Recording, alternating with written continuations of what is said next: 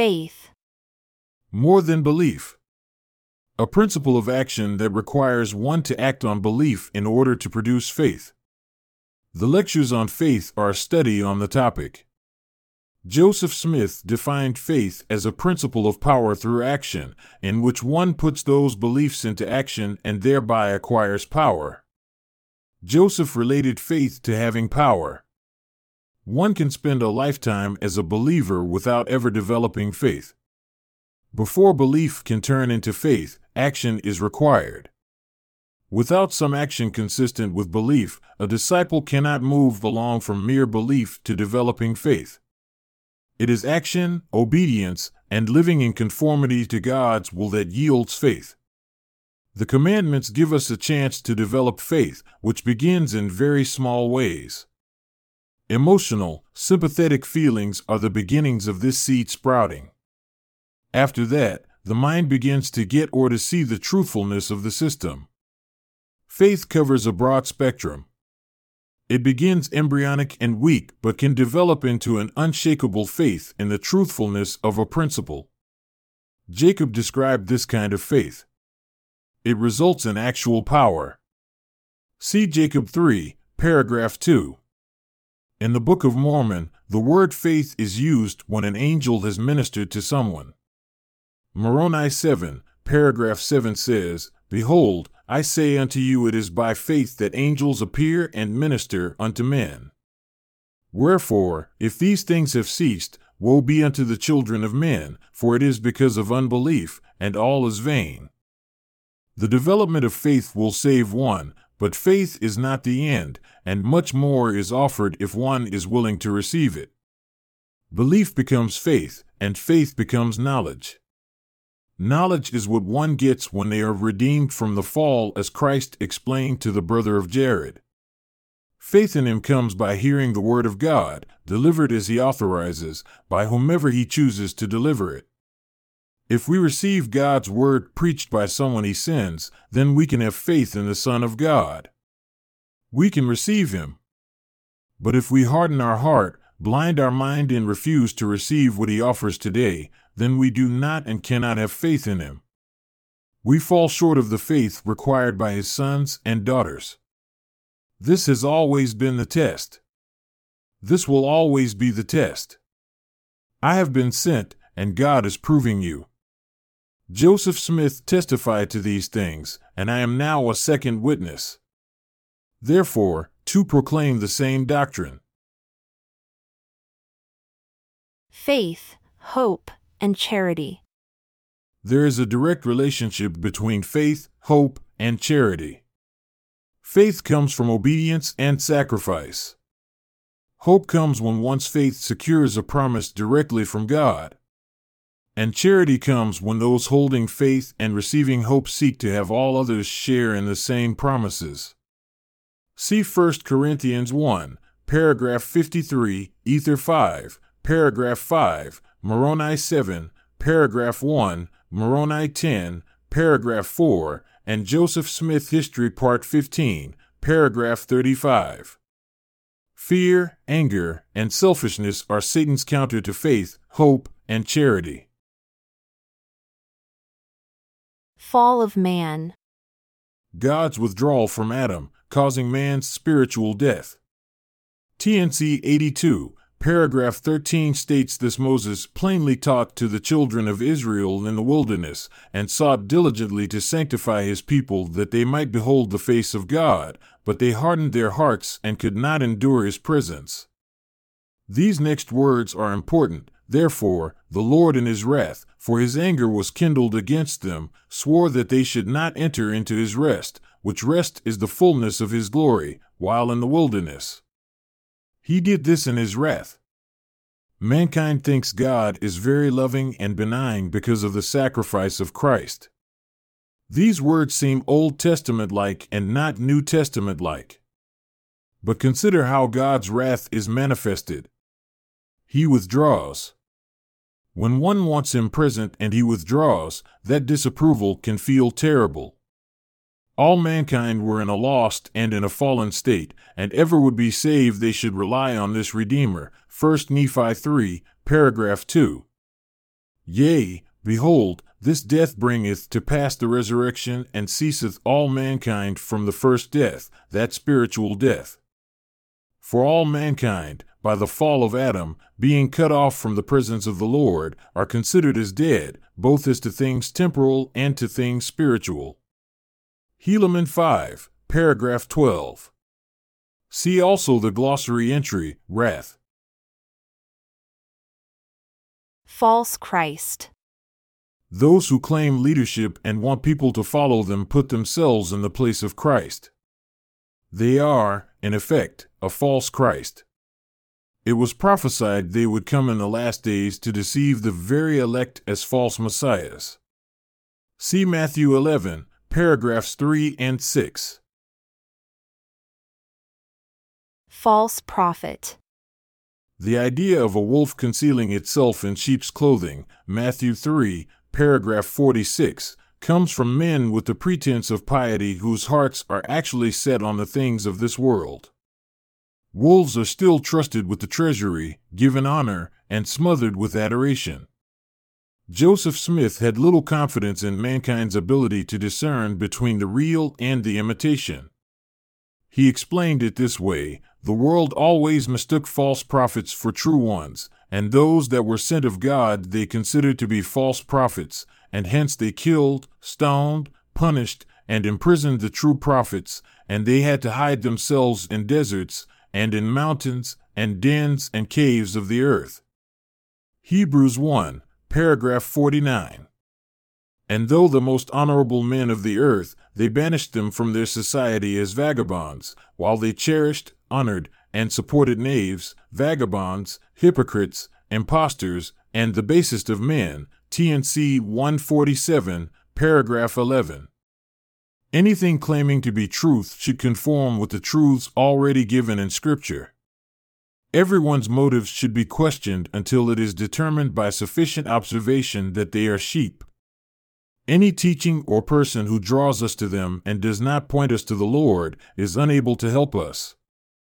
If they try to supplant Christ as the object of admiration, then they are Antichrist and a false prophet. False spirit. A spirit that misleads and confuses. Not limited to the idea of a devil, imp, or mischievous personage, but it includes the much broader attitude, outlook, or cultural assumptions that people superimpose atop religion. False spirits take the form of ignorant, incomplete, or incorrect ideas that are easily conveyed from one person to another. People convey false spirits when they teach a false idea that the student accepts. False spirits infect every religious tradition on earth. This is not limited to Eastern religions that deny Christ, but includes Christianity and Mormonism. So long as anything false is being taught, any error, a false spirit prevails. Different religious structures can be overtaken by false spirits through different means. If there is a religious hierarchy, only the top needs to be taken captive by a false spirit for the entire religion to be misled. If there is a diffused religion, then only the theological seminaries need to be taken captive in order to spread the false spirit. But if the religion is individual and each person is standing on his own, accountable for his relation to God, accountable to learn, to pray, to reach upward, and to have God connect with him or her individually, then the only way to corrupt such an individual religion is to corrupt every single believer, every single practitioner. Joseph Smith tied the discerning of false spirits to priesthood, meaning a fellowship or association. See also the glossary entry, priesthood. When a person has an association with heavenly angels, they are not apt to be misled by fallen, false spirits. See TNC 147, paragraphs 6, 9, and 11. False spirits are actively involved whenever God begins a work. And there are many false spirits vying for your acceptance, now at work among us. A false spirit is not difficult to identify. It stirs up fear, anger, resentment, envy, jealousy, and false accusation. It makes a man spread false rumors and make accusations that are untrue and unwarranted. Too many of those who should be lending their strength to the restoration effort currently underway are now laboring to undermine it, claiming to have a better path to offer. They want to divide the Lord's sheep, encouraging each individual to find Jesus alone and apart, a plan which would prevent Zion and please the adversary, who knows that if he can prevent Zion, he can continue to falsely claim to be the God of this world. False traditions. False traditions are as destructive for man as outright disobedience. The result is the same. The difference is that when one knows he disobeys, he feels guilt. But false traditions fool man into thinking he's obedient when he is actually misled. Thus, Satan leads many to destruction as mankind mistakenly follows darkness rather than Christ's light. Fasting. And blessed are all they who do hunger and thirst after righteousness, for they shall be filled with the Holy Ghost. 3 Nephi 5, paragraph 15. This scripture is not about hunger or poverty. It is about fasting and seeking after righteousness. All qualify for this blessing by hungering after righteousness. All qualify by thirsting after righteousness. In other words, one receives the Holy Ghost in proportion to the hunger and thirst he or she displays. Fasting is a promised means for increasing the Holy Ghost in one's life. When Alma served as high priest over the church, he said, "And this is not all. Do ye not suppose that I know of these things myself? Behold, I testify unto you that I do know that these things whereof I have spoken are true. And how do ye suppose that I know of their surety? Behold, I say unto you, they are made known unto me by the Holy Spirit of God. Behold, I have fasted and prayed many days that I might know these things of myself." Alma 3, paragraph 8. Fasting and praying opens the Spirit. It allows man to know a matter through the power of the Holy Ghost. The sons of Mosiah, as they were completing their service as missionaries, reunited with Alma, and Alma did rejoice exceedingly to see his brethren. And what added more to his joy, they were still his brethren in the Lord. Yea, and they had waxed strong in the knowledge of the truth, for they were men of a sound understanding, and they had searched the Scriptures diligently that they might know the word of God. But this is not all. They had given themselves to much prayer and fasting, therefore they had the spirit of prophecy and the spirit of revelation.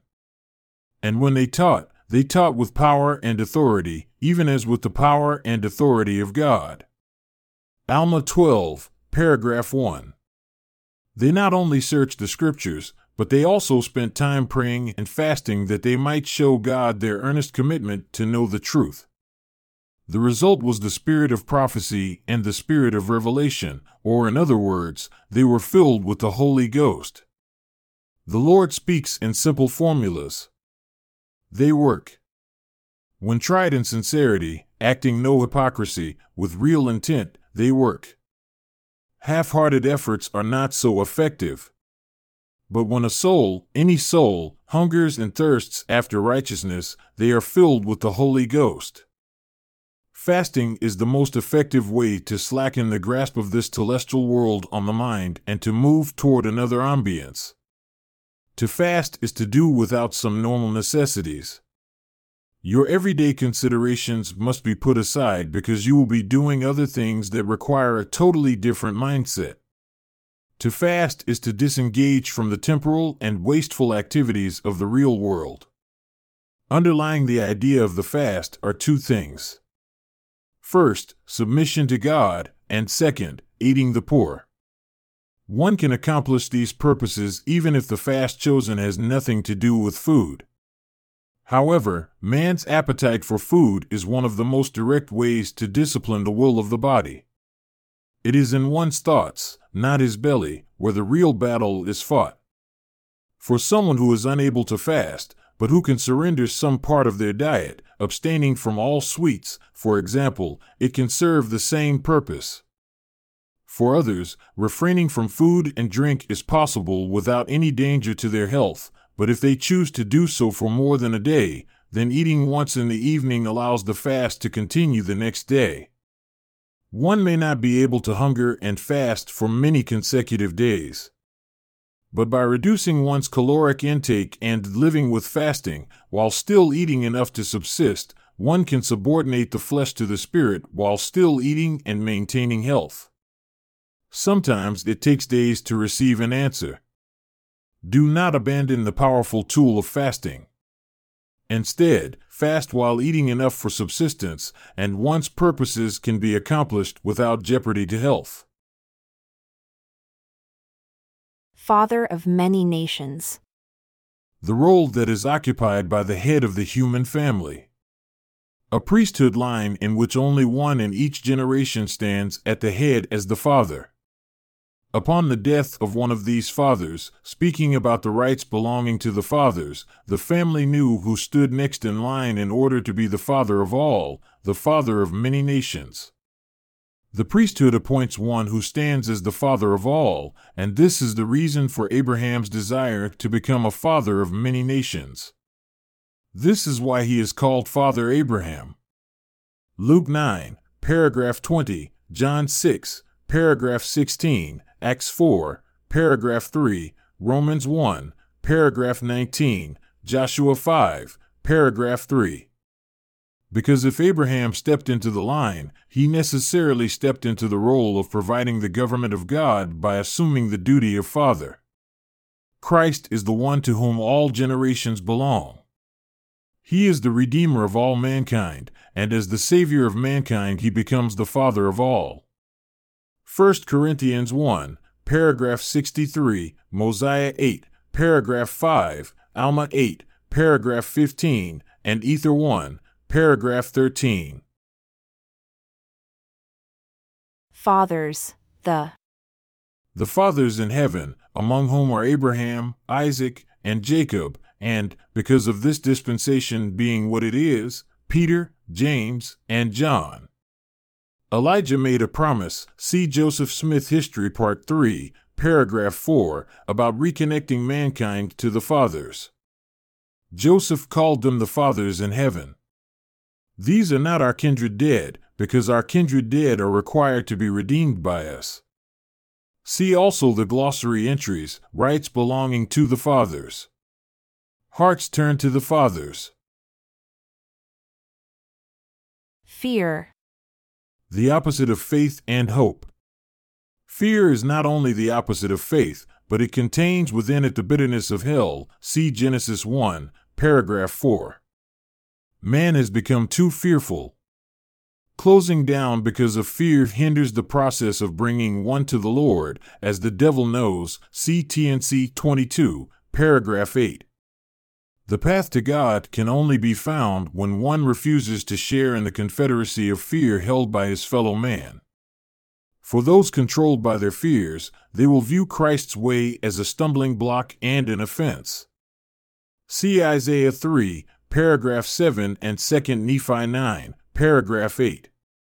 No one should let borrowed fears become the barrier to one's faith. One cannot respect men too much without respecting God too little. In contrast to fear, Moroni affirms that angels appear only to those with a firm mind. See Moroni 7, paragraph 6. The happiest of people are those who live without fear. Fellowship. An individual, a couple, a family, or a group of families where there is no hierarchy. A group of equals who come together to learn, worship, fast, pray, and assist each other, who are desirous to come into the fold of God and to be called His people, and are willing to bear one another's burdens. Mosiah 9, paragraph 7. We own no buildings and, like the early Christians, meet in homes. Our numbers are small. We do not compensate ministers. Fellowships are informal, based on the doctrine of Christ. Every denomination in the world can be represented in these fellowships. One may join with other like-minded people for worship, fellowship, and growth. First Presidency. Joseph Smith said, "The Holy Order was first given to Adam. He obtained the first presidency." When Joseph taught this in 1839, there was a church position called the First Presidency. The church position was a proper noun. When the teachings of the prophet Joseph Smith was published, the publisher was the LDS Church. The phrase First Presidency was treated as if it referred to the church position.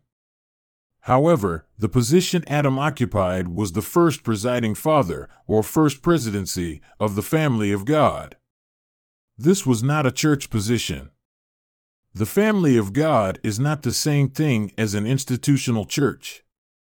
The institutional church will never comprise the family of God, although it was intended as a tool to bring about the recovery of the family of God.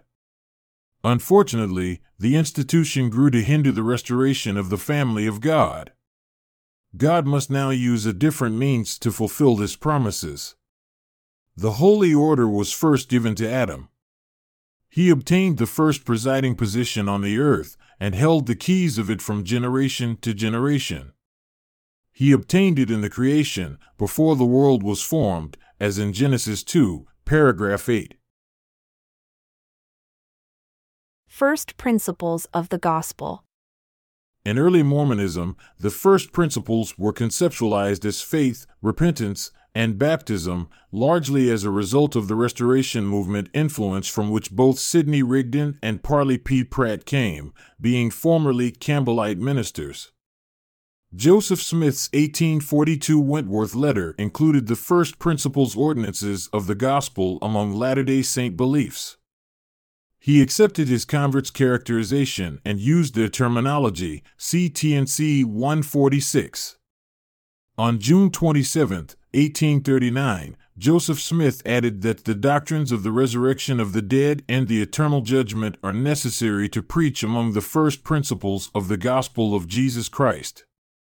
In this statement, he emphasized that these doctrines should be taught as part of the fundamental articles of faith by the missionaries.